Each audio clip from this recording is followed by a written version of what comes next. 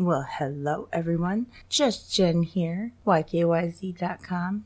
Come on over. I am definitely a little stressed out with the COVID, having 4 children, a rescue dog, pit bull mix, and my husband all here at home enjoying the 1,300 square feet of living space to its fullest. And if you don't know, that school is out for the year.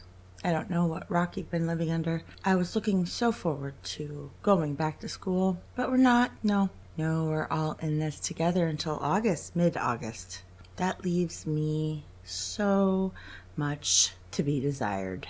Quiet time. I don't think anyone knows what that is. Unless they're behind a screen, of course. And if they're behind a screen, that makes you feel pretty worthless as a mom because they're going to be stupider, not smarter like school was supposed to make them. Will they all make it to the next grade? Who knows? We won't know until mid-August what school is really going to be like next year. Everything's just so up in the air and nothing to look forward to. Totally sucks. I feel bad for our kids, especially since we didn't get email addresses and phone numbers for the new friends we made this year because we all thought we were going back to school. Are you stuck in the same boat too? What are we supposed to do? Just look at each other the rest of the summer? Or what?